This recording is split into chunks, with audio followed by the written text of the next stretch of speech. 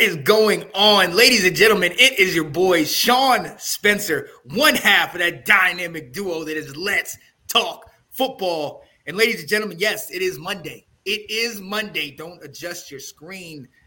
We're here because we need to talk. We got some things we need to say.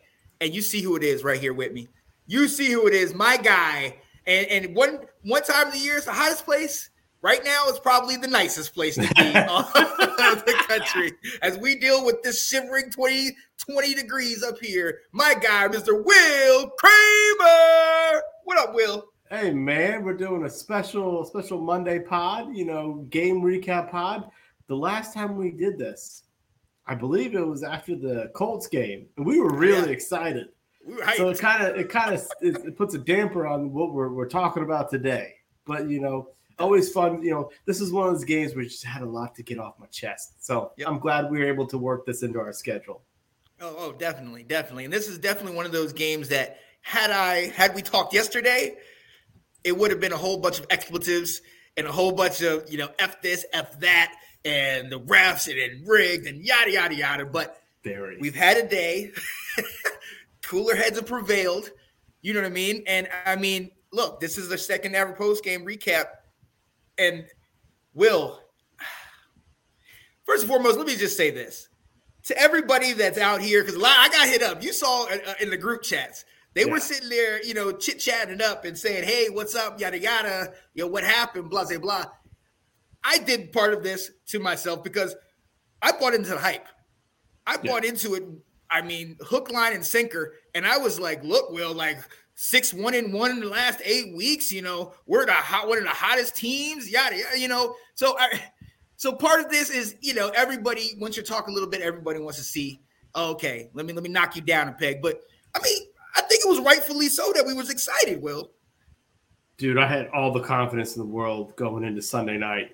Nick said that thing about, something about, if the Commanders win, what this is going to do for, some other teams. And I was like, we got you. I was so confident in that game.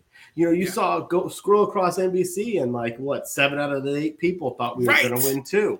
It was and we even did our score predictions. We're like, it's not going to be close. We have a bye week to prepare.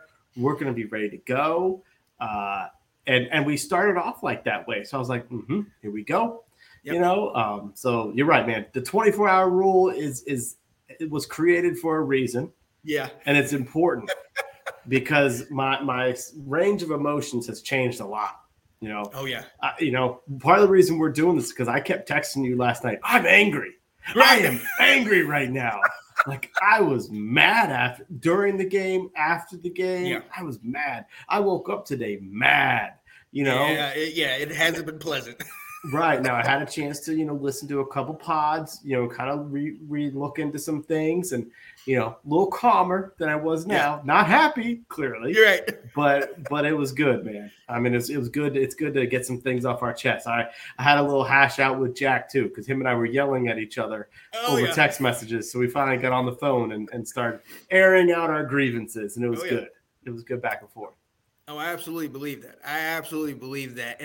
And look, for all of you out there that are saying, oh, Sean's hiding, Sean didn't answer this, Sean didn't do that, it's because of that very thing that I did not answer. I know how I am. Ladies and gentlemen, if you do not know, I am a person who has been watching this team since 1988 when Doug Williams was our quarterback.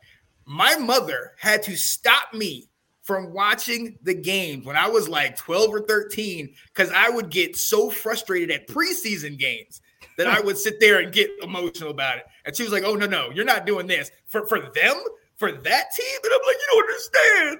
They're supposed to be better than this. You know what I mean? Yes. I wasn't hiding. It was just, I know myself. I need a day because I definitely was on that high horse. Ladies and gentlemen, if you don't know, Washington lost 20-12. And we've been talking about our initial reaction. Anger was definitely one. Frustration was one, because there were so many missed opportunities that, we looked really good at times. And you talk about, how we did early in the game. We shut down that offense. Saquon had a couple moves and, Daniel Jones had a couple little times where he got a couple yards here and there, but we shut down that offense for a considerable part of the game because they only had two first downs or two third down conversions out of 10? Yeah. You know what I mean? We showed up to play, man. But like we've said, when we first came out, yesterday, it was one thing. Today, after listening to something, how could you tell people that your emotions maybe have changed a little? It's probably more just time is one of them. And honestly, I think when I first started recognizing that the loss, and this is kind of still why I was so angry, is I was mad at us. Yep. Okay. I was angry at some of the big calls that took some points off the board or affected the game. But I was also mad at our play. And then I started getting a chance to look a little more into and seeing that, yeah, there were some calls that are irritating and impactful in the game. But even more so, there were plays out there that were more impactful. And it gave me a chance. As someone who used to officiate sports, I used to get so angry at the end of games when coaches or fans would say to me, you lost the game for us. And I'm like, there were 60 minutes of play and you're going to worry about two calls. Exactly. That type of stuff. And so I was able to let that type of, mentality kind of take over and really give a chance to take a step back on saying but I think what I was most frustrated about this whole game is I say that the message I sent in the Let's Talk Football thread is we lost this game. Mm-hmm. And that's a simple statement. And there's a lot of deeper meaning behind that. And that's what has me most frustrated. It's like, dang, we lost that game. We gave that away. We had a chance to keep this thing moving. And they made mistakes to prevent that from happening. Well, absolutely. And that's it. And one of the other parts about that is, you heard in some of the, the pregame speeches and some of the stuff where the announcers are talking were about Saquon, and Saquon was had a real gut check and said, the big players, they need to step up in these type of games and this and that. And you were hearing stories like that. And he had that type of a game, but I felt like we came out flat. I felt like after having the bye week, we should have been amped. This one of the things that we listened to, you and I both listened to a bunch of pods today. One of the things that I kept kind of hearing is that we had the momentum going to keep this thing moving along, but it's like we weren't playing our style, like we weren't us. Now, certain things they did that kind of stopped what we had going on, but we weren't really jacked up. Till you have that one drive where, we'd straight 5 plays, just straight drive down the field. And it's like, all right, everybody's kind of with it. But it was kind of like, even with, we'll go with offense, in particular, but it was just like, what are we, we almost didn't look like ourselves at certain parts, especially in that first half. And it's like, I'm going to be very honest with you. Going to that Lions game, that first half kind of looked similar to that, where we just looked like we couldn't get out of our own way. Like our defense was helping us and kind of keeping us relevant, but our offense was just between the penalties, obviously a strip sack. I mean, Kayvon Thibodeau just had his way, but it was just we didn't even everybody's looking at the last part of the game, like you were saying, but we didn't even seem like we came out until the second half. We didn't seem like in the beginning that we were even charged for that game. We talk about this games to December to remember. I mean, when is the last time you can remember us having a game this impactful coming out of a late bye towards the end of the year? We're on a great run. And I mean, I can't remember us having this kind of a game, and we just didn't come out. We didn't come out of the gate ready, and they got us. And see, it's kind of interesting because I was actually having this conversation with Jack, and I feel the opposite way, where we came out playing fine. I was okay with it. Our first drive, we went 41 yards and we stalled.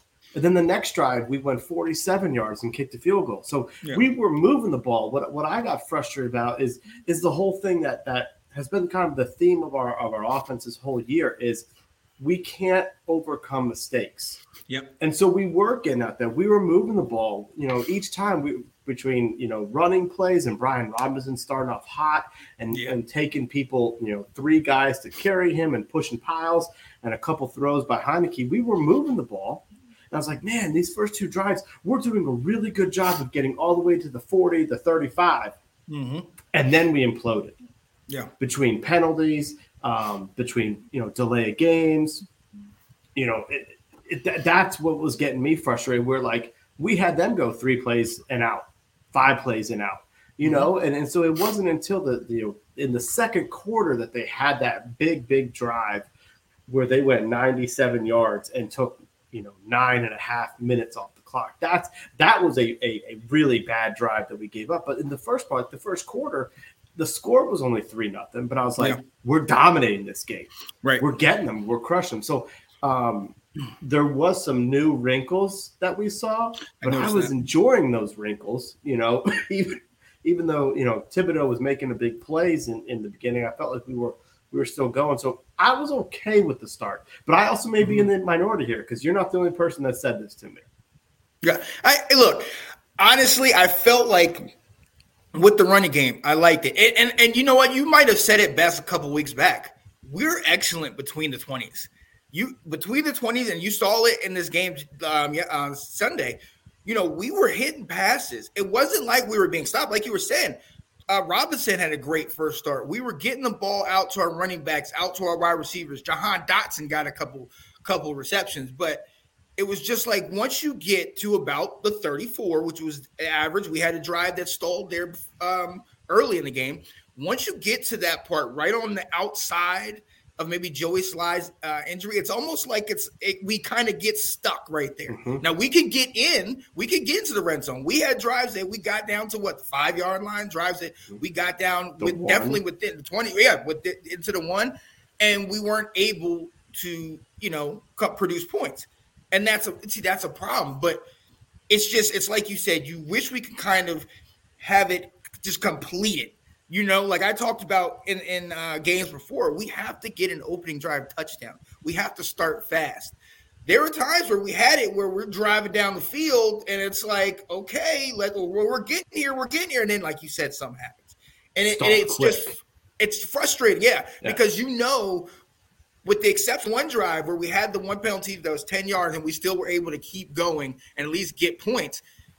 Once you get that one penalty, once you get, a delay of game, holding, whatever it is, it's like once we get out of sync, it takes us. It's like that old car. You got it. You can't. It's not going to be this. It's going to be, and you're going to keep having to get to it until you go. So it's frustrating, but that's what we're looking like right now, man. Yeah. And then I love the comment by Ben. They put up there, and that's certainly something that we're actually going to talk about once we do a little bit of the game recap, Ben, because Sean and I are kind of looking at this as well. But it also shows to what he's saying is, and it goes to your point of we can't handle adversity on this offense. Yeah, a couple times I would get frustrated that if we got tackled on first down and on a handoff play that doesn't go anywhere, or we don't get any yardage on first down, and we're coming at 2nd and 10. Mm-hmm. We had a lot of difficulty getting past that. One of the things, if we threw on first down, and it didn't work out, we would come back on 2nd and 10 and run the ball, and then we get stopped, and then we were at 3rd and long, and it just we couldn't. It just seemed we started to get a little predictable on offense, where it's like if it was 2nd and long, we're going to run the ball because we want to get 3 or 4 yards, so we make 3rd down a little bit easier. And it's like, you're getting predictable. They're blitzing on 2nd down because they did a lot of run blitz. I mean, heck, if Chris Collinsworth is calling out what's happening, how do our coaches not see what's happening out there to make some adjustments? So that's what was getting kind of frustrating. But like you said, those first 2 drives, we start churning out a couple first downs. The crowd's starting to get into it, and I'm sitting there going, here we go. We're going to get in the end zone. We're starting off hot again. And this happened in the first game with the Giants too, where we got up, I think, 10-0 in that game. We got off to a really good start, and then they came back. And so that's just what was kind of frustrating, because I felt we were starting off with some momentum, I felt, but we just weren't able to capitalize on any little bit of mistake. And then here's a question for you. What did you think about that opening drive? Mm-hmm. When we got to the chance, do you kick a field goal there when Ron decided to punt it? What are your thoughts on that? Now, hey, that's perfect. That's exactly where I was about to go. Let's get into thoughts on our offense because that was something that I remember. I remember to a T. I was thinking about messaging you and being like, I like that.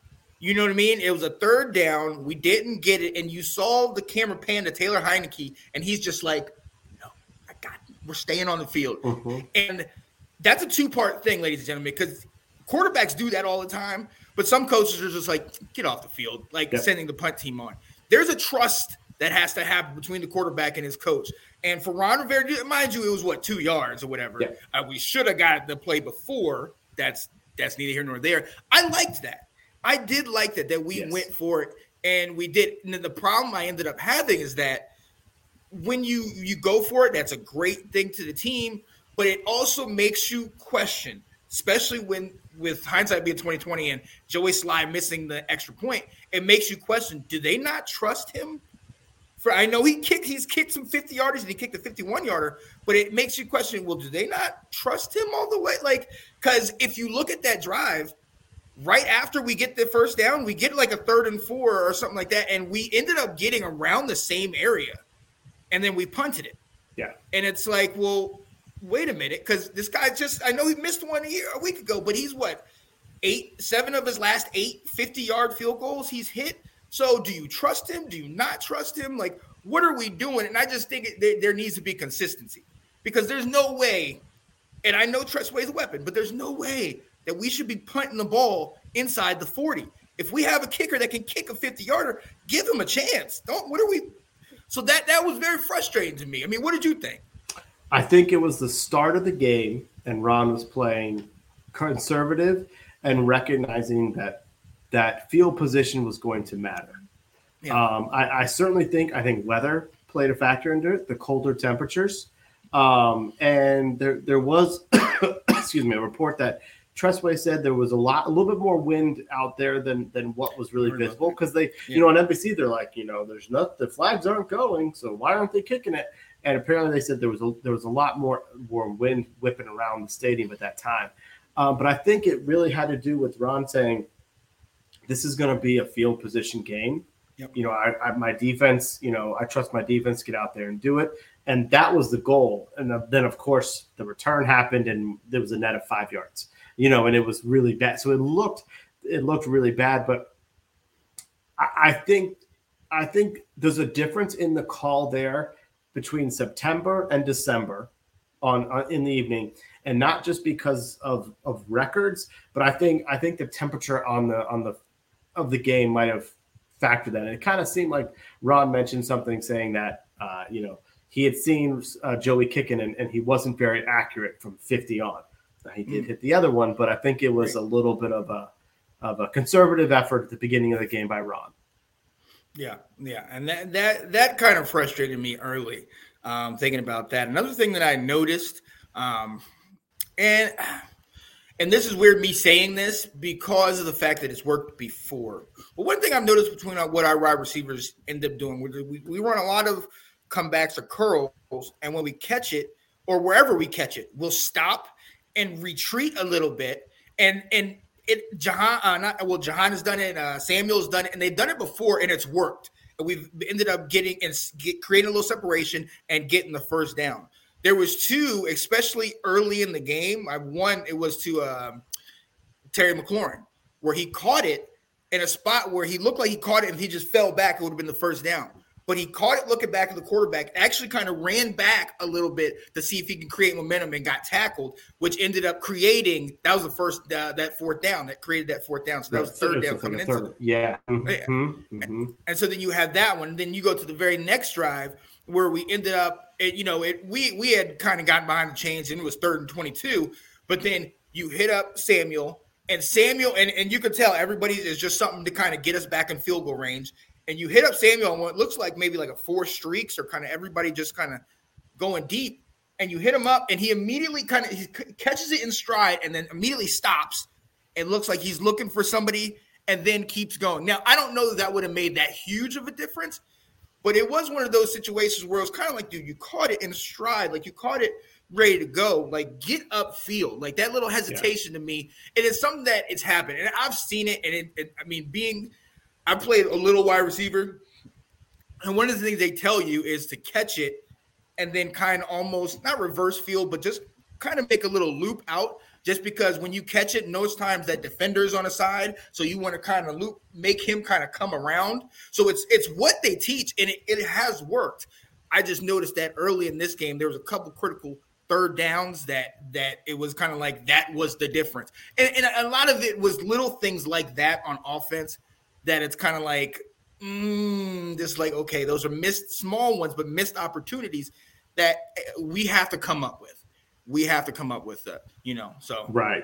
No, I know exactly what you're talking about. I saw it really early in the season, Curtis Samuel being one of them, where he catches it and kind of stops. Yeah. To figure out where am I going next. And like against the Jaguars, it worked. He kept getting extra yardage. Right. But right. And it kind of gets frustrating when you're watching. You're like, keep moving. Right. So I thought it was interesting. So I listened to a pod that talked about they brought in on offense this in the first half of the year. Exactly what we had asked them to, which they started doing some RPO actions. Mm-hmm. And I liked it out there. I thought there was some things, although, there was a time when Heineke made a really big mistake out there. He handed the ball off to Robinson. He got stuffed. Yep. And they said had either kept it or I think it was on maybe it was the one that we kicked the field goal on. Apparently, Jahan Dotson was in the slot and was wide open for a touchdown. And but what was interesting, I'm not trying to point out a misplay. I'm talking about a concept. You and I were wanting to see this. Yeah. And I was listening to the podcast with Logan Thomas this afternoon, and what he was saying is you could tell that Logan Paulson. I said Logan Thomas. Thank you for correcting me. That essentially we kind of looked at what Philly did and said, well, Philly did this, so let's try it. But we haven't been practicing it a lot this year. Right. And they said you could tell in the blocking some of the things like Thibodeau made plays because we weren't blocking him. Right. Because, so it's like they brought in a scheme over the bye week because another team had been successful with it, but that's not really our bread and butter. So, Nathan, are you listening? It's not our identity out there. Let's go. And it had some challenges. We had some challenges with it. Yeah. And that's kind of where I went in the first half. And that's what I was leaning towards is that it felt like there was things that were working, but we weren't doing that. It was kind of like we were continuing to go on the script, whatever it was that they had. And once you do that and then you start to get behind, we lose a touchdown. Thibodeau gets the strip sack, and then you have also them scoring, and you're down 14-3. Now it's forcing us to, okay, we have to pass. We gotta step this thing up. And I felt like early on it was just like, get it together. Like what are we doing right now? And I don't know if you noticed this, but there was a significant portion of the game, especially on a couple of those short yardage situations, Robinson's not on the field. Yeah. Including that 3rd and 3 where we run a daggone run to Curtis Samuel. What? No. What are you calling on that, Scott Turner? So, I'm with you. I loved those boots. We were talking about RPO, a week ago. Those are the things I love. But to your point, it is like we weren't paid because there was a bunch of times that when Heineke did run, you talk about the one that he ran out, and then you have Jahan coming across on the crosser, and he hits him quick. The one where he comes out and almost should have scored the touchdown. Yeah. The play was wide open.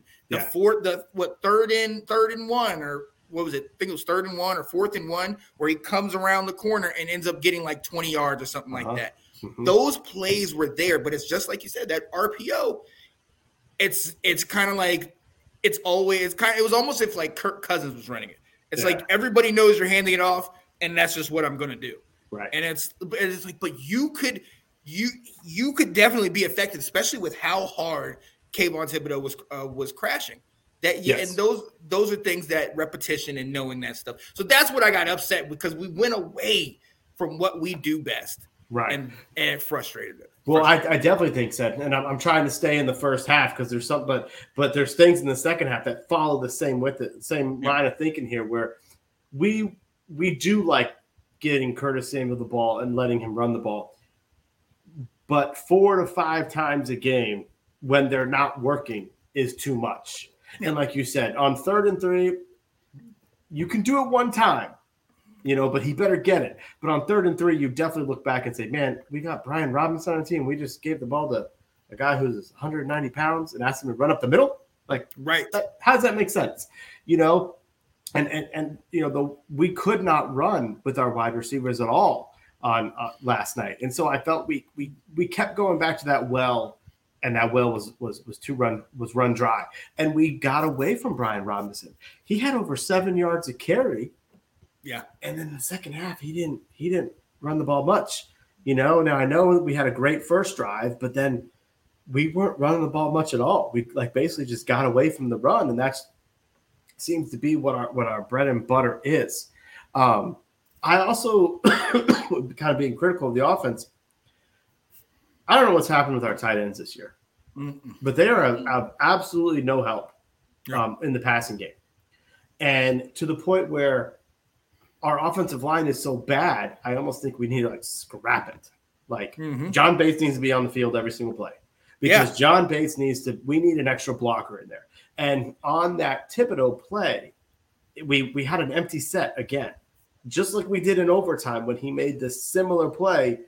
This time he got the ball out, he picked up the ball, and I'm hearing Ron was complaining to Taylor about holding on to the ball a little bit. So I haven't watched the play too much, but my concern is the fact we knew their pass rush was a problem. And you just had a really nice play, but now you're at 2nd and 18. You're inside your 10. Is this the time to go empty set? All right. Thank you. And that had me baffled. That had me literally yelling at the screen. We would have times where we're coming out and maybe an eye, or maybe with the running back in the backfield, and we're handing it off and we're going up the gut, and we're neutralizing Kayvon Thibodeau, or at least running in a way that he's not able to make the play. And then if anything happens, penalty, whatever, we're all of a sudden in 5 wide, as if we, you know what I mean? We're this air raid offense, we can do this. And it's wait a minute, what? It doesn't make sense. And when I think about Kayvon Thibodeau, shout out to him. He had a game. He had a big game. But a lot of that was on us, because if you look at a lot of those, Charles Leno and who was it, Norwell next to him, they're not making the calls. There was the one where it was the strip sack. You see Leno, not that one, not the one where number 27 comes in, gets the free hit on him. Yeah. You see Leno, he's got Thibodeau in front, he's got Landon Collins coming into that right gap, and he says Norwell, he's looking boom. Nobody sees the corner, which is fine. Thibodeau falls down immediately. So you have the corner coming, who's the most dangerous threat. Norwell can get Thibodeau, because Collins also falls down. Leno, for the life of me, I don't understand what he did. He just stood there okay, let me see if I can get both. Well, obviously the corner just runs around him and gets the sack. Look, I haven't played a lick of offensive line, but one thing I do know playing running back is when you have 3 or 4 blitzers, the number one rule is get the most dangerous guy. I understand Thibodeau was the most dangerous guy for most of the game. On that particular play, looking right in front, Thibodeau falls down. You got to get the corner. But it's little things like that. It's the communication. It's guys aren't sitting here, hey, what's up? What's going on? And it's frustrating. And it goes back to the running game because, Robinson, he had a great game. And you talk about that middle part of that game where he's not really getting much touches. He only had 21 yards. We shouted him out over the last couple of weeks about how he was running the ball and how when Robinson runs well, Gibson is the great, second piece to that puzzle. And it goes right into this. Nick said, are you guys happy with the 2-back system? Yes, if we run both backs. Right. If we're running Robinson and we're running Gibson, yes. And it's effective. It's proven to be effective. But when we're just running Robinson and then we really don't, like you said, he had a great start and he was great down the stretch, but there was a portion of the game where they went away from him. And it's we can't afford to do that. That is back to Nate, our identity. That's what we have to do. So it's frustrating, man. But what do you think about this one, the 2-back system? I'm definitely fine with it. I mean, like you said, it's I still think Robinson should be getting the bulk of the carries out there. But I think it's important. I mean, obviously in today's game, it's important to have 2 guys who can run it. But I'm totally fine with that because they do have a little bit of a different run style, but then they can also mesh the same too, where they both like to run, inside and run hard. And so I like it. I don't know if I need it for multiple years here, but I think it works with the idea that our goal is to have ball control to keep our defense off the field and keep them fresh. We don't like to rotate our defensive linemen out. So having two backs and constantly pounding, you're letting your defense sit and you're taking the pressure off Heineke. So I'm okay with it. Kind of like what we were talking about there. You're talking about, the alignments and when we're going empty sets. Think about it from an offensive standpoint.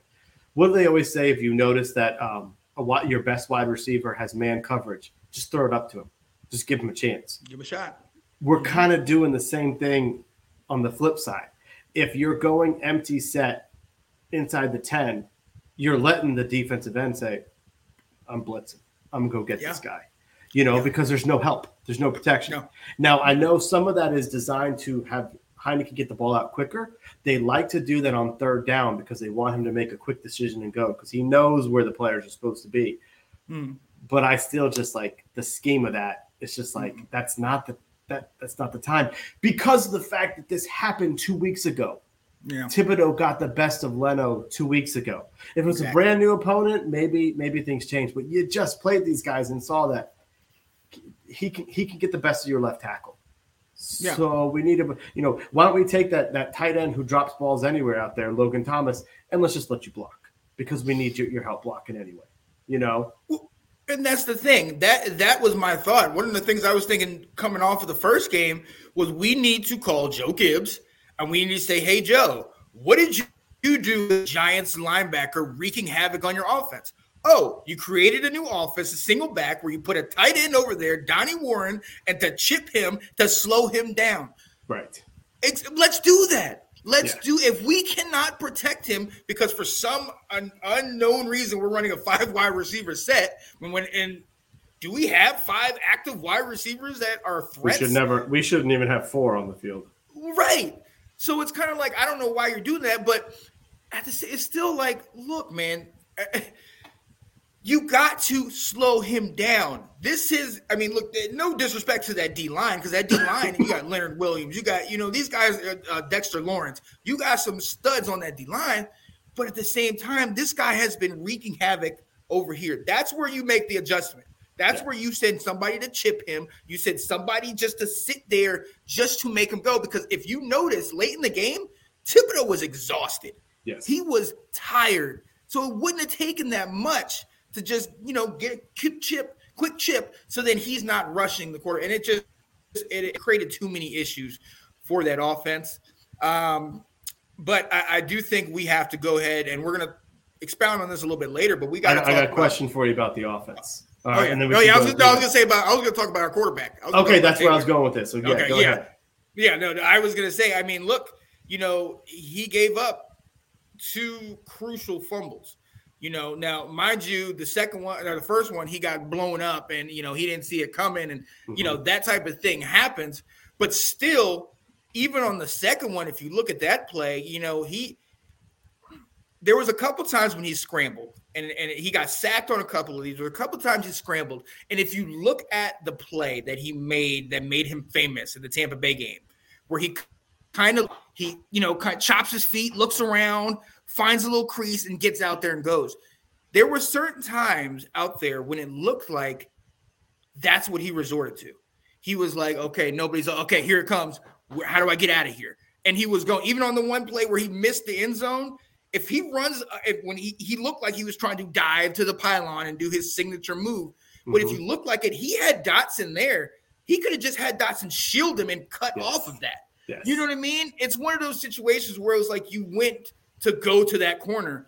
And Kayvon Thibodeau, he's seen the clips. He went right to that corner and shut you down. And that is so huge, because we're going to talk about penalties later, but you get in right there. We're not even mentioning some of the, the illegal formation or the whatever on Terry McLaurin. Correct. You're not even worried about the no PI call on Samuels later in the game, because he had the opportunity to get in, but it's just iffy with him. certain things you're just like, I'd be smarter than that.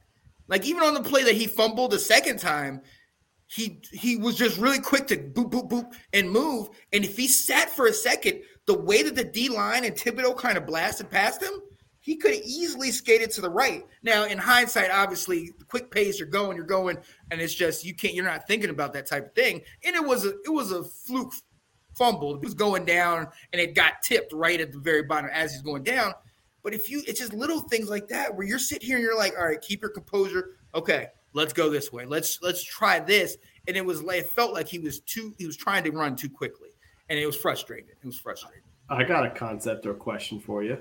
Yeah. What if the reason why we have not been an RPO team is because our quarterback is not comfortable and fluid running an RPO concept? That he's not a fluid runner like Jalen Hurts is to run those plays. Right. And that he's a lot more erratic and herky-jerky and that he does not consider himself a quarterback that can run. Yeah. He's a quarterback that can get out of pressure. Right. Do you see what I'm saying? And because he was a little careless with the ball on last night, with that fumble. It's like, that's where I do need to look at things a little bit more, but it's like sometimes fumbles happen, it's like we criticize, the players for letting it happen for losing the ball. But I feel like sometimes the fumbles just happen in the course of the game. They get punched out, they get, whatever. But that one down in the red zone, he was being careless with the ball. He was trying to make a play, trying to do too much, no different than kind of when they say, don't do too much with your arm, let the play, kind of do a little bit too much. He threw for some yardage. All right. Yeah. He had 17 completions and 249 yards, and he had 3 deep throws. What did you think of those, of us opening up our offense with him and throwing deep? First and foremost, I didn't think, especially that one to Jahan, which was like 61 yards, I didn't think he had that type of arm. I didn't think a lot of his balls have been dying. And I go back to the one against the Colts where it looked like it was going far, and then, Terry had to slow down. With that one, I thought that was nice. Now, later on in the game, he has Dotson going down the sidelines on that final drive, and he kind of throws it over the defender but throws it short. And it looked like Dotson had some room, or not Dotson, Curtis Samuel had some room up the sidelines. Where he had to tiptoe the catch. Right. Yeah. Where it looked like had he led him, that would have been, he would have actually kind of got him to get more yards and it would have been nicer. But look, that was I'm not going to act like I wasn't nervous on that one. Because I was sitting here like, oh, what is he doing? But he had a couple of those that I was like, okay, let's challenge the defense. I like this. I like that you're doing it.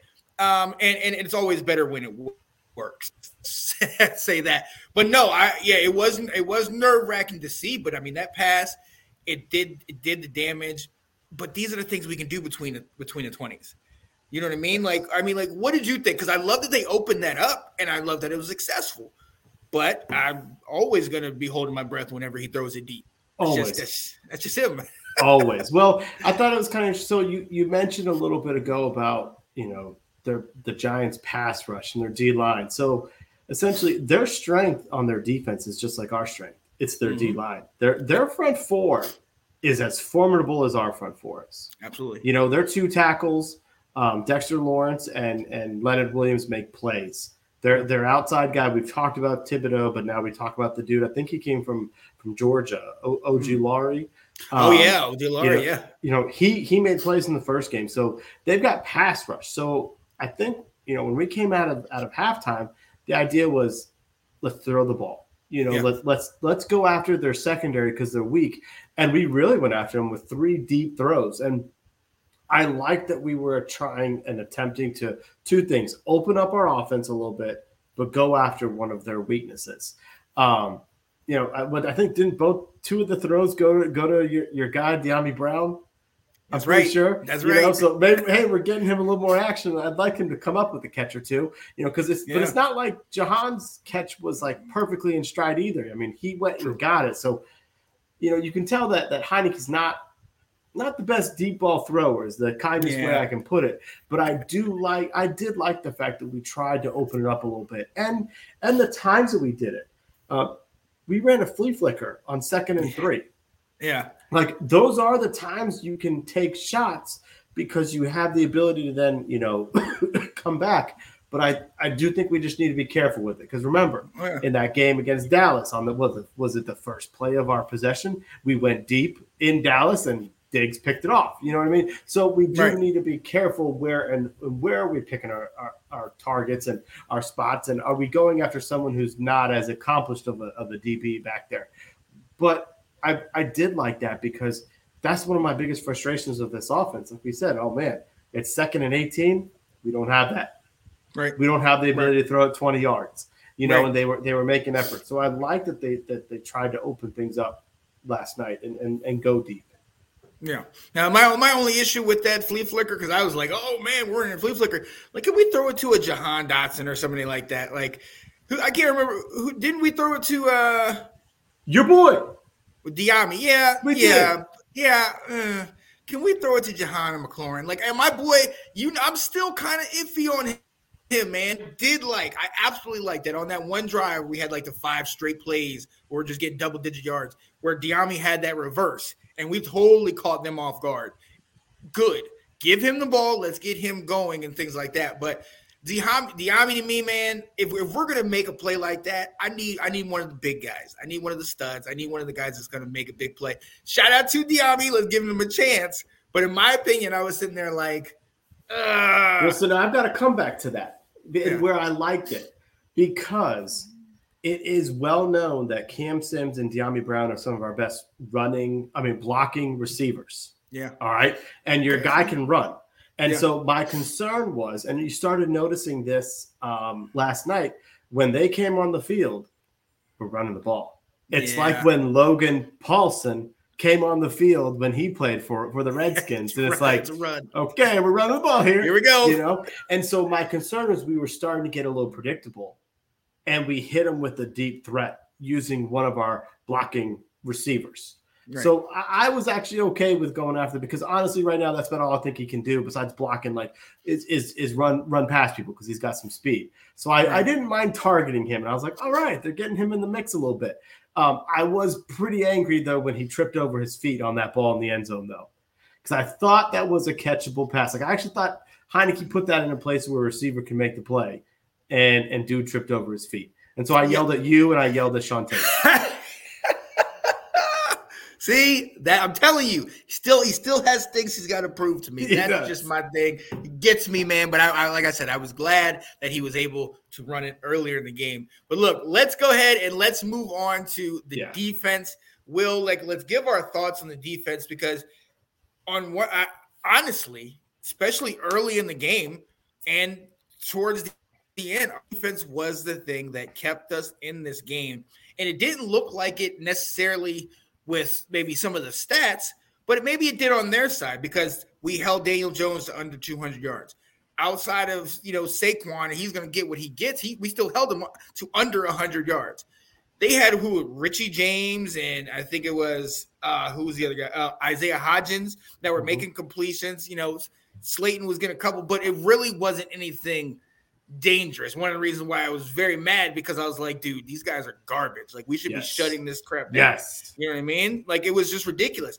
And for the most part, we did. We held them to 2 of 10 on third down, which is great. Third down is my number. Like, I love that. And we were shutting them down, but there was situational times where it was like they get like one random first down, but it was on later drive in the game when we needed to shut them down, and they're starting to drain clock.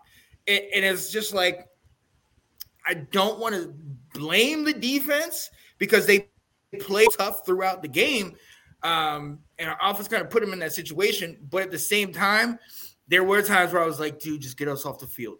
I know we're putting too much on you, but just get us off the field. You know what I mean? And then towards the end, I was like, man, all right, y'all gonna have to win this thing for us. We're gonna need, because one of the things that didn't happen, our offense gave up 2 turnovers. Our defense did not have any takeaways. We weren't able to get the ball out of them, and we were a better team And it just – but I'm going to let you talk because they did some things that I thought – and maybe you'll hit on this. They did some things that I thought was key, especially late in the game once they really started feeding Saquon and you started seeing how they were blocking us. And it's like, this is what Atlanta did. This is where they were doing the research on us, even though they didn't have the time that we had off. And it felt like we weren't necessarily doing all the research because it was like they watched that game, they watched what we've done, and they're just like, okay, this is how we're attacking. Right. So I think it's like a nuanced answer there because if you look at their defense, there's a couple positives we can talk about. They did prevent Daniel Jones from running, and they said their game plan was you're not going to beat us running. So we're going to make you throw it to beat us. And they played, a soft cover, shell defense we didn't have a whole lot of pass rush because we said we are going to keep you contained. We're going to keep you in here and make you throw the ball. All right. They only gave up 13 points, so that's winnable defense. All right. But then it's also, like you said, they also didn't make plays. Yeah. All right. And, any game-changing plays the way the Giants defense did, where was our a strip sack from our defensive line? And now I'm going to kind of go towards what the Giants did. And this is kind of impressive as to what they did when you talked about making adjustments, finding stuff on film. So the Giants had two big drives. All game on us, two big drives, but you hear that and you're like, and then we probably, they probably didn't do much, but one of them was 97 yards. It was 3rd and 9, and they called a pass play. They didn't get it. Then it was 4th and 9 from about their 35, their 40, and they said, we're going for it. So clearly they found something in our coverage that they said, we're not scared of this. Right. And they converted on 4th and 9. And who was converting those plays? You said it. Who in the heck is Richie James and Isaiah Hodges out there? I don't know. Like that was frustrating to me to see those guys make big plays. They didn't kill us in the air. 160 yards by Daniel Jones was not, they controlled him, but his receivers made impactful catches. Yep. They were first down catches to move the chains. Kind of, I've talked about what our passing game needs to be. I mean, the Giants and Commanders are a very much mirror image of each other in how we play, So that was frustrating. And then to what you talked about with Atlanta, we needed a stop on defense. We needed the ball back. It's only 17-12. You get us the ball. We had just been down at the 5-yard line. Give us the ball back, and we're going to score a touchdown and win this game. We've got momentum. And they took their they took 4 offensive linemen and blocked our 2 defensive tackles, and Saquon ran up the gut 3 times in a row for 48 yards to get him into field goal range. So I want to kind of give some hats off to the Giants coaches. Like Brian Dable has put together, him and his staff are pretty good. They changed their offensive game plan against us. Remember when Corey was on here talking about how much they run play action and boots? What those are slow developing plays that gives you a pass rush chance to get there. And that happened. Right. We had 5 sacks 2 weeks ago. And so they said, forget this. Daniel, you're throwing the ball on 3-step drops. They didn't let our pass rush become a part of the game. The other thing I thought they did, which was really interesting, was they used, hey, check out this concept. They used their tight ends to help, not on the exterior, on the interior to help chip. Yeah. So they would let Deron Payne, you want to blow past our guard? Go ahead. We're going to let you blow past the guard. The tight end's going to chip you off, and Saquon's going to run right behind that into the hole that you just left. So they kind of exploited some of the things that we like to do. Like you said, film study. So I really felt like the Giants had a really good game plan. While it only worked on 2 drives, 2 of like 9 drives, which means it makes you think, well, our defense played better. But on 2 very big drives, they got what they needed and got 10 points out of it, which was more than enough for them to win the game. Yeah. Yeah. And it's really frustrating. And I honestly, I don't think any play more epitomizes that than a play that actually was probably not as huge in the game, but ended up being a gigantic field goal. So there was something like we had pushed them back. It was like a 3rd and I think about 3rd and 5 or something, and they got like some kind of penalty, like a holding penalty, and they basically pushed them back to 3rd and 15 and knocked them out of field goal range. So they ended up going for it, and we sat, it's 3rd down, so we sat all of our guys back in the shell that you talked about and basically just rushed forward. Daniel Jones ends up scrambling out and getting probably about 8 or 9 of those yards back. But more importantly, he got them in field goal range. They ended up hitting the field goal, making it 17 to 9 as opposed to 14 to 9. And that right there are the little tiny things that we can't get over. Like, those are stops. He should never have gotten that amount of yards on us. And I understand him, who he is in that threat, but we had him contained, and then all of a sudden he shoots through. So that to me was just like, it's those little ones right there that are giving them the added needed thing. Because like you were saying, they only had 13 points on offense, which just includes those 2 field goals. We shut them down almost completely, but it was, to the point, impactful plays, the timing of the little plays that they made. When you look at it, Richie James only had 4 receptions. I think Hodgins had 4 receptions himself, but it was when they had the receptions. Mm-hmm. Richie James had one on the 3rd and 9, the 3rd and long you talked about. The 4th down, their only 4th down conversion, he was the one who catch it and get it. And it's these things like, we sat there and held, Jettas and Hawkinson, Justin Jefferson and Hawkinson, some of those guys for 3 quarters. We were containing them. And you're sitting here telling me these jokers are coming in hitting you crucial time. It's just, we are better than that. Yes. And those are the things where it's like, yes, in the overall, we shut them down and we're able to make, big plays, but it's like, it's the times when you have to get off the field. We know we need to maximize the amount of offensive possessions we have, because sometimes it's going to take a number of possessions to get it done. So with that being said, man, your defense has got to get you off the field. And I know it's a lot to ask, because the defense is already sitting here doing so much for us. But little things like that to me are just like, oh, come on, guys. Come on. So, but I mean, to your point, they had the game plan. They doubled up on the inside guys. They chipped them. They shut down the real threat and almost made Sweat not an issue by letting him rush up field and then, cutting inside. And one of the things that I noticed is we talked about coming into this year and a lot last year with Chase Young and those lanes, and how we have to play complementary defense on those D-line. There's a lot of times when you saw maybe Sweat, or one was James Smith-Williams come up, shoot up past his guy, but then open a lane for Daniel Jones to then come back and run through. So it's little things like that. Like Nathan said, little plays make a huge difference. Mm-hmm. It's frustrating. And for this defense that's been playing so well, those are the ones where it's like, okay, that's that little bit that makes us that keeps us at good and makes us not elite. Right. You know what I mean? So, but I do feel like, I feel like we're I don't want to over nitpick the defense, because if you give up 13 points, you're in a position to win. And I feel like, we had some, the timing of the plays was what was more like the dagger as opposed to the overall, but I feel like the defense played well enough to give us a chance to win. I'm less concerned about the defense, and also knowing that we really could use Benjamin St. Juste back. We don't have him. Whereas I feel like the offense is the one that we really can kind of nitpick and talk about. And we see obvious things to make changes out there as well. Because I get overall, I feel like our defense put us in position to win. Right. Right. Before we get to this, also, you got Benjamin St. Juste.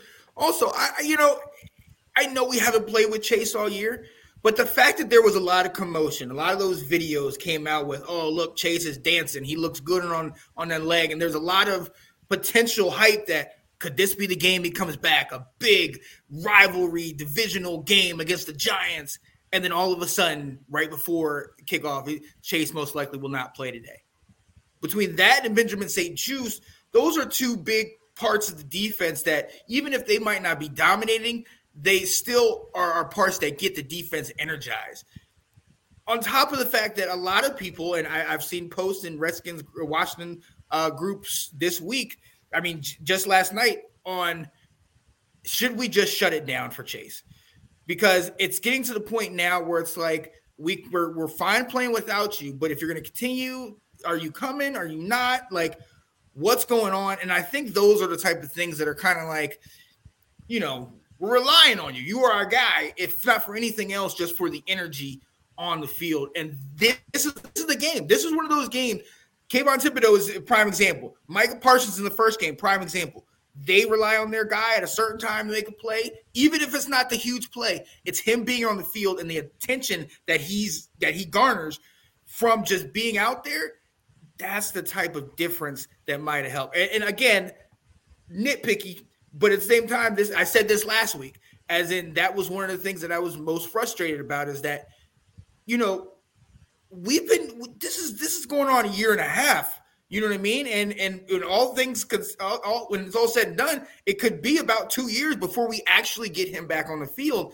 And it really kind of frustrates me because it's like, look, bro, I get the injury, I get the rehab and all the time, but what's going on? If they're saying you're good and everybody's saying you're good, but you aren't good in your head, what do we need to do to either say yay or nay? Because I don't want to keep having to do this with you before each game.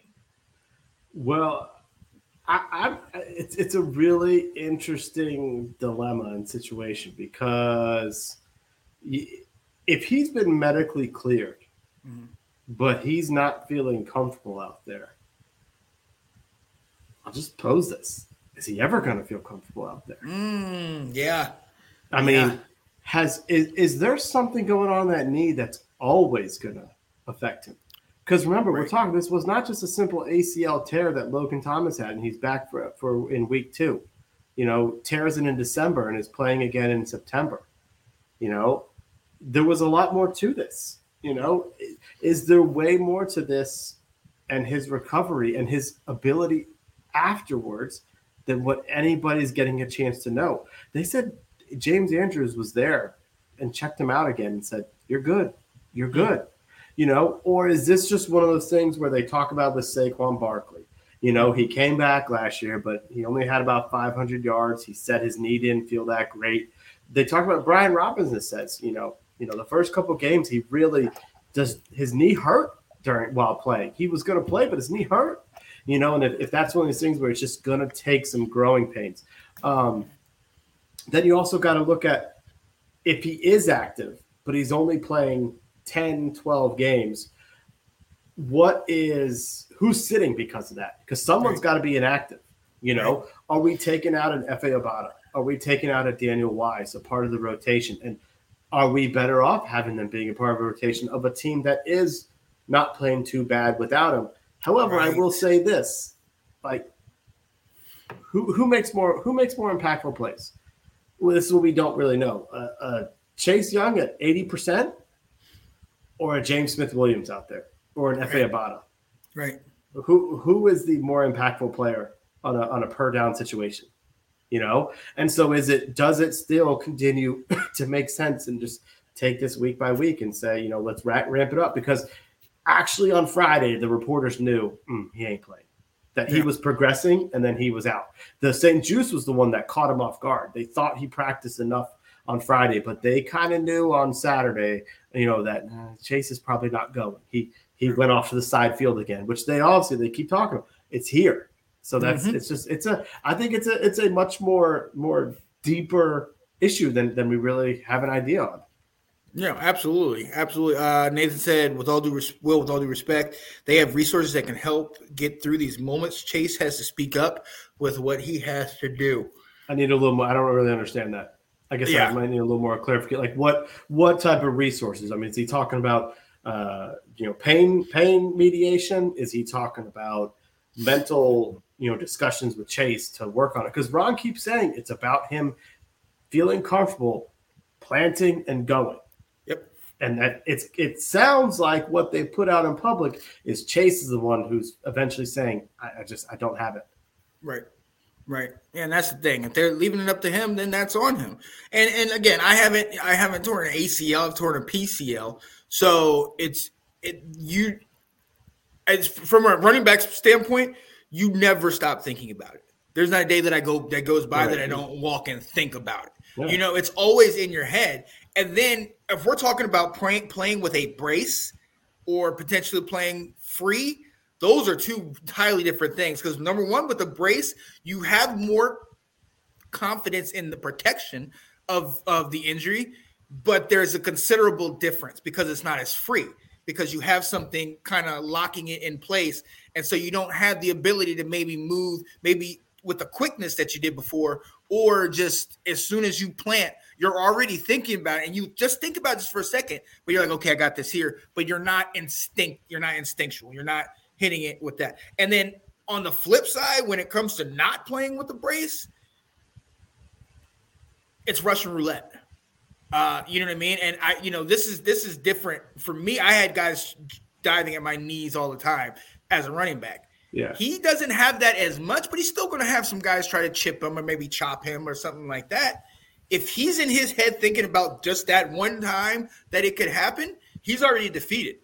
He's already out of it. And it is psyche. Now, Nathan said sports psychologist. Yeah, but how much credit are we giving sports psychologists? Because if it's a mental fix, Carson Wentz, prime example. If it's a mind, then there's not much anybody else can sue but God himself that has to fix what's up here. Because it's just not the same, especially once you've gone through the rehab and you know where you were, where you never thought about it at all, to the point where now that's all that's on your mind. All you can think about is moving with that, because it's not a football injury. It's not something that once you're off the field, it's like, oh, okay, I'm good. No, this is a 100% all the time injury. So everywhere you walk, you're thinking about it. Anytime something goes on where there's like a puddle or something, you go back to that footage of Alex Smith with his family, dousing him with water when it was like, oh, I'm glad you're back. And my first thought is, dude, are you kidding me? He's gonna slip and mess in. We're done. We're back to ground zero. So, like, it's never something you stop thinking about. I mean, you literally always have it on your mind. And to play at the level that he played at, you know what I mean? It's not as easy as go to this person, go to that person. Well, I was gonna say, we gotta be careful that we're not just like rubber stamping. See the psychologist, now get out there and play. Well, right. Yeah. And I think he was the number 2 overall pick for a reason. And this is different than just a Montez Sweat. Let's be honest. Let's compare the two players. There's a difference between the two in saying, like, you let him take his time, because he's shown that he can be a difference maker, a game changing wrecking ball. So yeah. You got to let him take his time. And if next week in San Francisco is the week he says he's good to go, then you play him. If the week after that is against Cleveland at home, is when he says he's ready to go, then you play him. Recognizing that you're getting a little bit out of 2022, but you're thinking about 2023. Yeah. Now, Nate, I want you to reread what you said, because you're comparing basketball to football. Klay Thompson does not have anybody actively going at the place that he got hurt. So even if, like, you're literally running up and down the court in basketball, you might have somebody freak, kind of fall into your ankle or something like that could cause an issue, but it's not most likely. You can go through a whole game with barely contacting anybody. In football, especially at his position, the offensive line is part of the rules. One of the things that you're taught is, cut him down so he can't deflect the pass. Make sure that he's not able to be 100% high. Push him down, and they're sometimes deliberately directly going right to the problem area. It's just more physical. Yeah, yeah.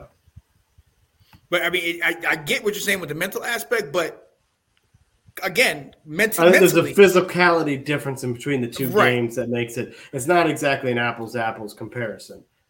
Obviously, regardless, any sports injuries and getting your ability back to trust that, is going to take time. It's going to take some licks before you can get there. All right, should we talk officiating? Should we go down that rabbit hole? We have to do it. We absolutely have to do it. Ladies and gentlemen, we are moving on because we want to ask this question. There's been a lot of conversation over the last 24 hours about this game being all about certain penalties that potentially cost us the game. Will, let's go into this because there were some penalties that, even the league said, yeah, we kind of missed on that one. But then there was also some penalties that could have adversely affected the game that, is kind of like, ooh, thank goodness they did miss those penalties. So there's a good and the bad. Let's break it all down. Will, talk to me about this. We know the main ones. The one with McLaurin where they said he wasn't on the line. The one on the fourth down on that drive where Samuel was hit and it was deflected. Even one before, if you look at that, I believe it was like one of the first or second fourth down where we go kind of deep to Samuel and he gets hit prior to the pass and there's no call on that. And you look at him looking up immediately like, what are we doing? Why was there no call? So talk about it. Did the penalties cost us the game? 100%. Penalties cost us the game. The no call on Curtis Samuel cost us a chance to have the ball at the 1 yard line, first down, 4 plays. The penalty on Terry McLaurin took 6 points off the board. The OPI on Jahan Dotson took 2 points off the field. They absolutely cost us the game. But what also cost us the game, Charles Leno the holding play on Charles Leno, which made a first down run, 2nd and 18, very next play we gave up the strip sack. What also cost us the game was a delay of game penalty on the very first drive, which pushed us back out of field goal range, and Ron didn't feel comfortable. Which also cost this game was a false start. We had back-to-back penalties. We dropped back 10 yards. So what I'm saying is, yes, the penalties that the refs called that took points off the board were absolutely impactful in the game. And they took 8 points off the board plus a chance to get a conversion because we scored a touchdown. That's huge. Right. You can't take that away and say that didn't impact the game. But there were other plays out there that the Commanders were responsible for that absolutely did derail drives and take them out of field goal range and put them in second and long situations that the Giants took advantage of. So collectively, all of the penalties cost the Commanders the game. Absolutely. And you cannot just look at the most publicized penalties, the ones that came late in the game, because there were other ones that kind of led up to that point. And Nathan says it best: officials shouldn't be in the conversation. We shouldn't have given them that opportunity to correct the game. Yeah, no, look, because you said it, and this is why I'm going to say this: if you know our offense, you know we need every bit of help that we can get. So if we have these early penalties like we had, that's stopping drives. There are times when we were driving down the field like, boom, like that. We had that drive where we hit the 61-yarder, and then we immediately hit a 12-yarder to what's his name? To Brian Robinson, and then get kicked back a little bit. The one where we get the 2nd and 18, we're pushed back, and then all of a sudden Kayvon Thibodeau comes around the corner. It's just our offense cannot afford to be behind the chains, right. And it's an issue. With that being said, yes, they missed those calls late. I will say this on the one with Terry McLaurin. In my opinion, I thought that was the right call. And I get Terry's point. We have the benefit of seeing on TV where you have the imaginary line. Terry does not. I played wide receiver for about 2 years. The first thing they taught me, before they said anything about catching the ball or anything about blocking or anything, they said you go into the line, you get in your stance, and you immediately find the ref, and you say, am I on the line? The ref will either point forward, which means you're on it, or he'll point back. Some refs will even be like, scoot up an inch, or kind of tell you. Terry looked twice. If you look, he screwed up at first. He took like a half a step, and then he stopped there. It was the right call. I get that he was frustrated, and because he asked him, and you want him to kind of be like, yo, move all the way up.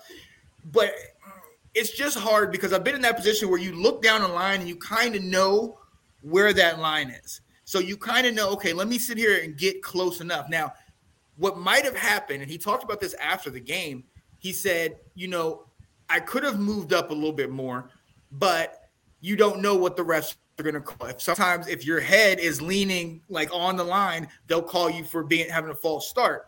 You know what I mean? So it was kind of trying to protect that situation, and he was kind of back. He could have easily moved up a little bit, but in that particular play, it was the right call. Now, the call that I had a problem with was if you go to the play that we had, what was it, the 2-point conversion on the Samuel, where they called the offensive pass interference, or was that the touchdown? That was a 2-point conversion. It was a 2-point conversion. Where they called the offensive pass interference. I guess that I thought that was a bogus call. In my opinion, if I'm telling Jahan Dotson to do anything, I'm saying at least, make a play, do something. Look like you're running a route. Right. And because that's what they got him on. They got him on. I think, I was listening to the same Logan Paulson pod where they said they got him because he looked like he made an offensive, like a blocking posture. Like he didn't do anything to make it look like he was running the route. So for that, I definitely get it. But it didn't impact the play. He didn't touch the guy first. The guy touched him first. So by that logic, then you're saying it wouldn't have mattered what Jahan did. If the guy touches him, you would have sat there and called that because it was a pick play when you break it down. Come on now. Did the DB covering Samuel get affected on it? No, not at all. He still made an attempt at playing defense, right? Right. That's kind of my problem with it too. Is yes, was it a pick play? Yes, that was the design. Other teams do this too. Sometimes you do it successfully, sometimes you don't. It's all about impact. Remember the same thing? The reason why when you put the thing saying officials shouldn't be in the conversation, I went, huh? That's our whole argument against the Dallas game is how many calls did go in our favor that were out there. Yeah. But one of the arguments we had in that game was on the interception by Forrest in that game, or Cam Curl, I can't remember, was the penalty they called on our corner was not affecting the route where Dallas was trying to go with the ball. And that's my same thing with both of those two calls there. It's like is the pick play, did Jahan prevent the DB from making the play? No. And if he didn't, then doggone it, keep the flag in your pants then, Right. Let the players make the play. And then the Terry lineup, it's like it's the same thing. It's like, well, did he check with you? And you said move up, and then he moved up. Okay, then did they run to his side and did he block the guy? No. Did they throw a fade pattern to him and he had an extra step on him? No. So was that necessary? Right. That's my whole point of like, when you want to call that stuff judgment? Well, your judgment sucked on that. Exactly. And going back to that one, even with that, if you ask once and he says move up, then you recheck. That's always what you're taught. Recheck with him. Okay, he looked over, and the second time the ref didn't even nothing. No movement, no gesture, no anything. That, in my mind, would have been something to me to be like, okay, should I move up? What should I do? But then at the same time, it's like, if the ref is okay with it, I asked him. He told me to move up. I moved up. I should be good. Let me ask you this. So at that point, after Terry had moved up the first time, De'Ami Brown went into motion. Yeah. So if Terry had moved and moved forward, would we have been hit with an illegal shift penalty because we had two guys in motion at the same time? That's true too. Yeah. So could he move, or did he have to be frozen? Well, and that's a good call. That's a good question because you said, but even still, he might have been moving up. I had to look back at it, but he might have been moving up right when the motion started, which is absolutely right because then it wouldn't even have mattered. That's what that's what Logan Paulson was talking about in his pod. Yeah. He was talking about timing, and he's like, what if the official was seeing two guys at the same time and it wasn't where he was lined up? That's what he called, but he was like, well, I got to call something. I got to make up something because you all, this whole play setup was not right. I don't know. Yeah, and that's the thing. He said Terry, I think, had to be frozen. To me, Terry moved up. Yeah. But at the end of the day, like I said, like I prefaced this whole thing with, we have the benefit of seeing the field with the imaginary line to know exactly where the ball is supposed to be. They don't have that. Now, mind you, the wide receivers they can look down the line, but to the point he said at in the post game, when you start to lean down and look like that, your head sometimes goes over. Some refs will call that. You know what I mean? Yeah, So I yeah. can understand why maybe he was taking precautions from that standpoint. But to your point, the motion could have been an issue as well. Like, I don't know. To me, and it was crazy. You see it as soon as he snaps it, the flag goes up, and you see Terry like, dude, I just asked you, man. Like what's going on? And then he actually talked to him as he ran by. He was like, what you told me I was good. And I wonder what the ref said to him. You know, Terry wasn't really saying much about it. He said initially he was good, but when he ran past him to go consult with the other refs, I thought that he asked him something, but I don't know what exactly he said. But look, I don't think that one's on Terry because of the fact that if you told me you're good with the ref, I'm going to go on that. And for it to be, it's the timing when that messed everything up. That was frustrating to me. Right. Well, and it's the other thing is if Terry messed up, if he didn't do things properly, how many times does he do things properly all throughout our season? It's like you got to give the guy a chance to make a mistake. Here's a little question for you: does this bother you at all? And I just looked up what was happening. Heineke chugged a beer, smashed the can on his hand, and pointed to his Tom Wilson jersey. He's at the Caps game. Oh, my goodness gracious. But I will say this. So part of me was like, whoa, we just had a bad loss. You're at a game. Tuesday is an off day, I believe. It usually is. But we do have a short week. I think everyone plays on Saturday because of Christmas on Sunday. So it's like we're in a kind of a must-win situation, and we're at a Caps game here. It's like, come on.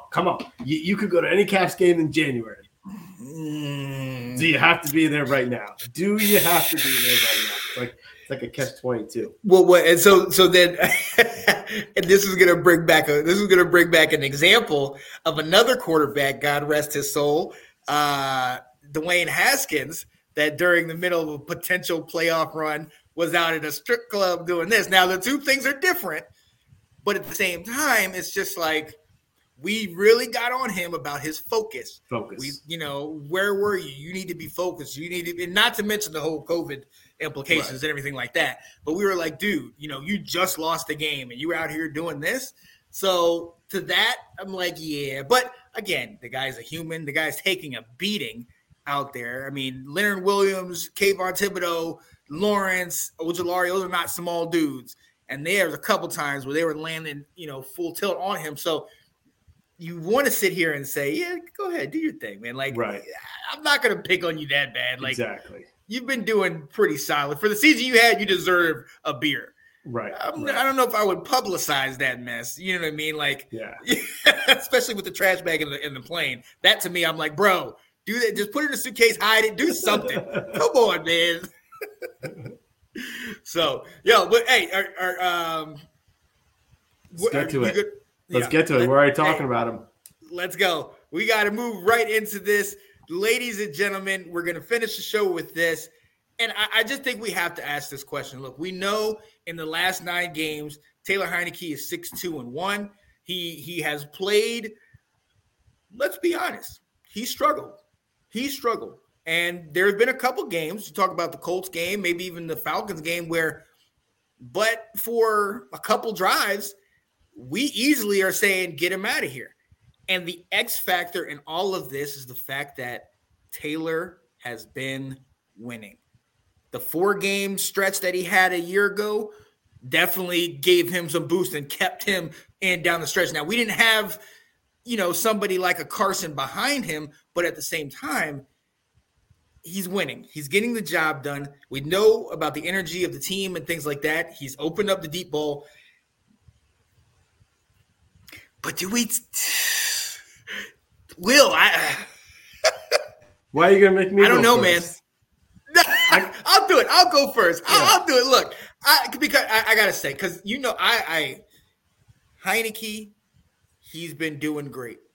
He's been moving it. He's been doing – he's a shot in the arm, and especially those last 2 minutes, he gets the job done at times. Not every time, but he keeps us in there and he gives us a belief. But there's something we've said. I said it earlier, and I said it to Ben right here.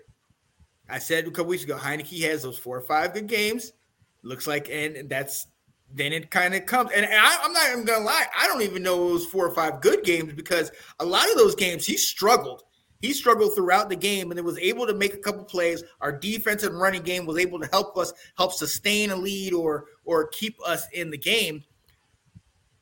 But realistically, playing San Francisco, who is top 5 defense, if not the best defense in the league, then Cleveland, who has a top 10 defense and is a solid pass rush, then Dallas, who we already know, and then after that, potentially a Minnesota or a Tampa, which we feel a little better about that, or San Francisco again.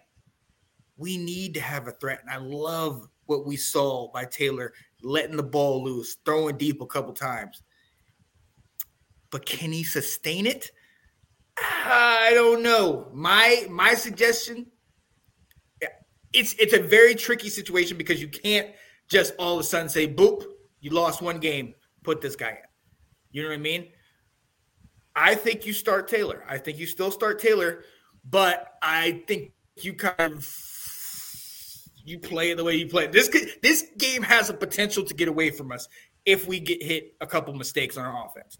And if they start really exploiting us with their weapons, if this is, I do think you have to have that conversation. If Taylor comes in the game and throws, and it's not close, I think you have to have that conversation. You have a fresh Wentz there, but the problem that I have is if you have that conversation and you bring in Wentz, you better be ready to stick with him because it's right in limbo. You could very easily lose the team, and then we're back to where we were a year ago. So I'm saying start Taylor Heineke, but I'm also saying you know why we brought him here. This is a business. Explain it to him straight up. This is a business. You have been successful. You're 6-2-1 over the last 9 weeks. That's great. We have an opportunity to go to the playoffs. We can run it with you, and we're trusting you to do it. But we want to have the best opportunity to win. If things struggle, we will have both guys are going to be running first team reps. And we'll give you the nod, but beware. Just be aware. So what are you thinking, man? So you're saying Taylor starts Sunday? I'm saying start Sunday, yeah. Yeah. Did you put this up? I was going to put up Nathan to my clip. Yeah. That's so Nathan. Nathan says you put up Carson. Yeah. So here's the deal. This is what we're going up against the next 3 weeks. You got San Francisco with the dominating defense. Yep. You've got Cleveland with a heck of a defense and a heck of a pass rush and Myles Garrett. And you have Dallas, Micah Parsons in their front four. Yeah. Do we have the offensive line to be successful against those if you have a statue back there? Okay. Yeah. No, we don't. Right. But we also didn't bring in another quarterback because we felt that Heineke could take us to the promised land either. Right. So it's a tough situation because Heineke, if we would not have, we would have named you the starter, but we went out and got somebody who can do what you can't do. There it is.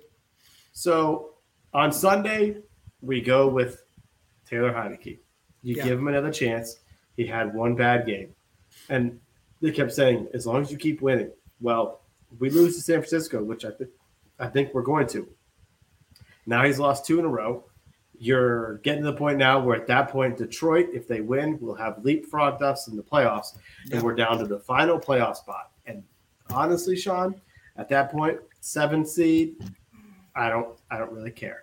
Yep. Bring back Carson Wentz, give him a chance, give him 2 games, see if he's a redemption project there, see if he has a chance to say, hey guys, you need to pick up my option for next year, or we need to negotiate something else to let me go because I can do this.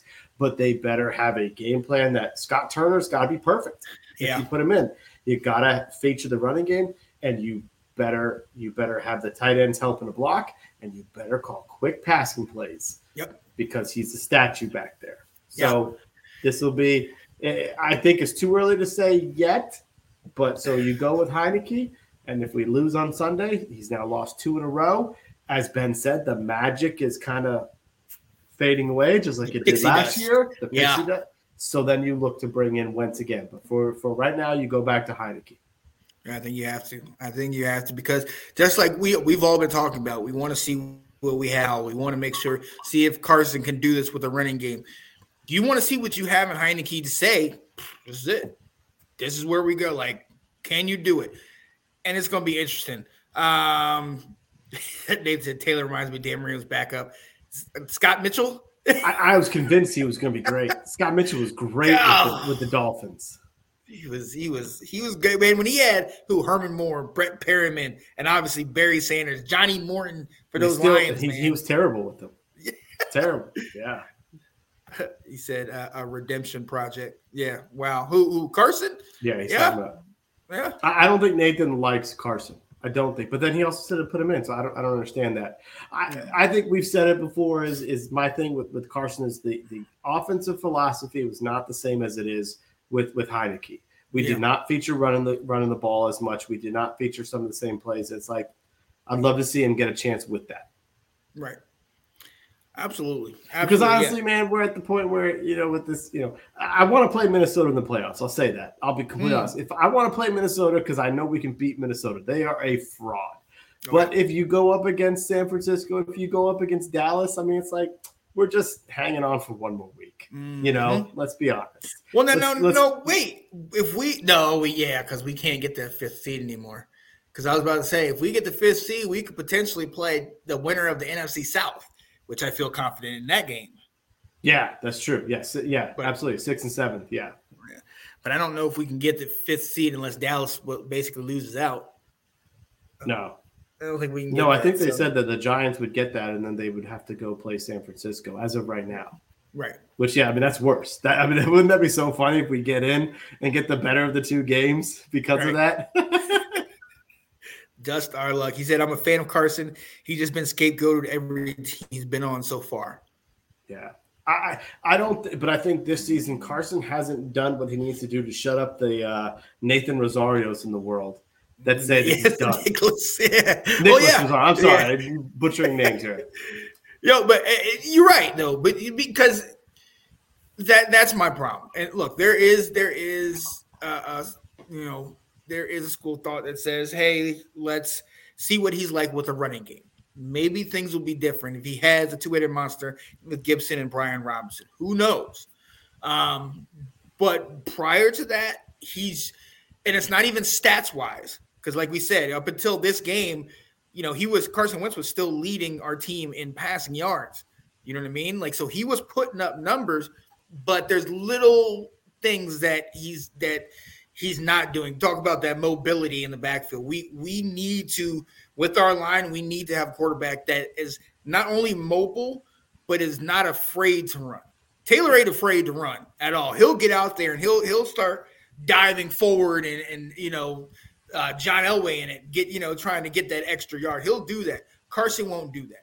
And that, going back to our conversation about sports psychology, that is the prime example of somebody that just has not been able to get it back mentally, or it's just not showing on the field. Yeah. And Nathan, I'm with you. This is the argument that Sean and I keep saying. It's like, it just gives you that little bit of like, can we just see? Can we see one more time?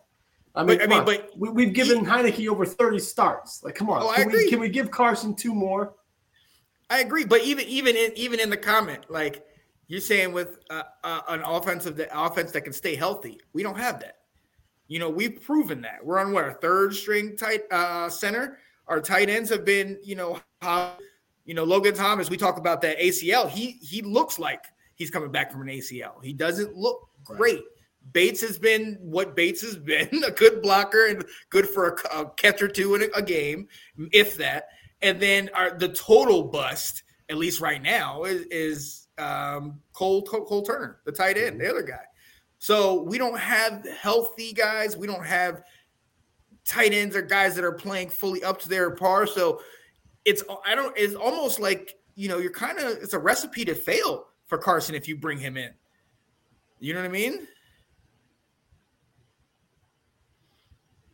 But Sean and I were not one of them. Yeah. Yeah. Well, and the other thing with Carson is he won't play the 70%. So we are not losing our second round pick. We're giving him our third round pick, and there's a chance that we'll get the compensatory pick from Brandon Sheriff signing. So we will get a third round pick in the draft. Right. And look, in certain aspects of this whole situation, you have to look at like certain facts. Fact of the matter is, Taylor Heineke has played 5 years in this system. He knows the system well. Even if Carson had been at the level that he was playing out of North Dakota State, he still does not know the system as well as Heineke does. So that's why Heineke is able to still kind of thrive in the system, because he knows it. So Carson was already playing from behind. You know what I mean? So Carson, regardless, is going to need time to get really acclimated with the system. We're talking about potentially an entire season. And then you're adding in injuries and certain players not doing X, Y, and Z, and then maybe getting behind the chains, or there's a lot of other things coming in. But yeah, I definitely think that I would like to see what he can do with our running game. I would too, honestly. I'm not wishing for injury for Taylor, but I would love to see what Carson can do with how things are going. Maybe he does better. Especially with our defense. That's the other thing. Our defense wasn't playing great earlier in the year. Our defense has been playing very solid as of late. So, hey, we're talking about Carson playing with potentially an entirely different team, with the exception of maybe the O-line. So, we'll see. We'll never know. You never know. All right, let's go. Ladies and gentlemen, we appreciate you being here with us on a special Washington Football Weekly post-game recap. We didn't get the W, ladies and gentlemen, and no, we're not hiding. You see what it is. We just had to take some time to calm down. Right. Exactly. Let's get it. But we will be back with you Wednesday night at 8:00 to further dive into this game, and then also preview next week, and then also get more of you in on the conversation. Is it Taylor? Is it Carson going forward? What are your thoughts? And let's see where your heads are at. Yeah. This is part one. Are you guys? It's gotta be. Yeah, we're definitely back on Wednesday. Yeah. We'll definitely have more to say. What I'm going to talk about now. Right? So we try to dive deeper into this game. It's going to be interesting. But we're definitely trying to move forward. Can't wait. Oh, absolutely. So, yeah, ladies and gentlemen, definitely stick back with us. You are going to want to see what happens. Tune in tomorrow night as well. Let's Talk Football, the Roundtable. Myself, I will be on there for Nicholas Rosario with Delilah Crespo and Anthony Handy. And we'll also have special guest on, Dallas Cowboys fan, my guy Jared Harmon, to talk about the game of the week, the Cowboys versus the Eagles. Who's going to play? Who's not going to play? Yes, it's the game of the week now. That's not even. It's a round table. I got to talk about it. I want to bring him on so he can talk about it. Maybe I can give my jab. You got Garrett with Gardner Minshew playing in that game. How's that game of the week now? Oh, he's definitely in there, right? Hurts is out. Yeah, right? Hurts is out with injury. Yeah, he hurt his shoulder. I got to adjust my fantasy team. That team's in playoffs. We're my only ones. Yeah, I know. I'm in the Let's Talk Football one. Jalen Hurts is killing it for me. Thank you. That's a reminder. I got to play Tua. Right. Not a bad consolation prize. Yeah, right. Oh, man. Look, he says we have to talk about the accident waiting to happen. Oh, yeah, Dallas is definitely an accident waiting to happen. So, yeah, definitely tune in for that and see what we got going on. And then also, does that mean good luck? Good luck. I might have to preview that one. I want to see that. I might have to talk about a little fantasy. Actually, I don't want to talk about that much this year. Ladies and gentlemen, this is the post game. Way longer than I thought, man. I thought we were going to talk like 30 minutes. We got an hour and a half in. How did this happen? Once we what are we going to talk about on Wednesday? Right. I had a lot to say today because definitely we didn't go on with Janae. So I was ready. I was like, all my notes were on this. Oh, man. So definitely tune in Wednesday. We'll be back with you. We appreciate you stopping by and joining us. myself, Mr. Sean Spencer, my guy over there, Mr. Will Kramer. We're going to take you out the way we always do, spotlight some of the videos and things that we have in the Let's Talk Football community. Stay tuned, ladies and gentlemen. Peace. Left hand up.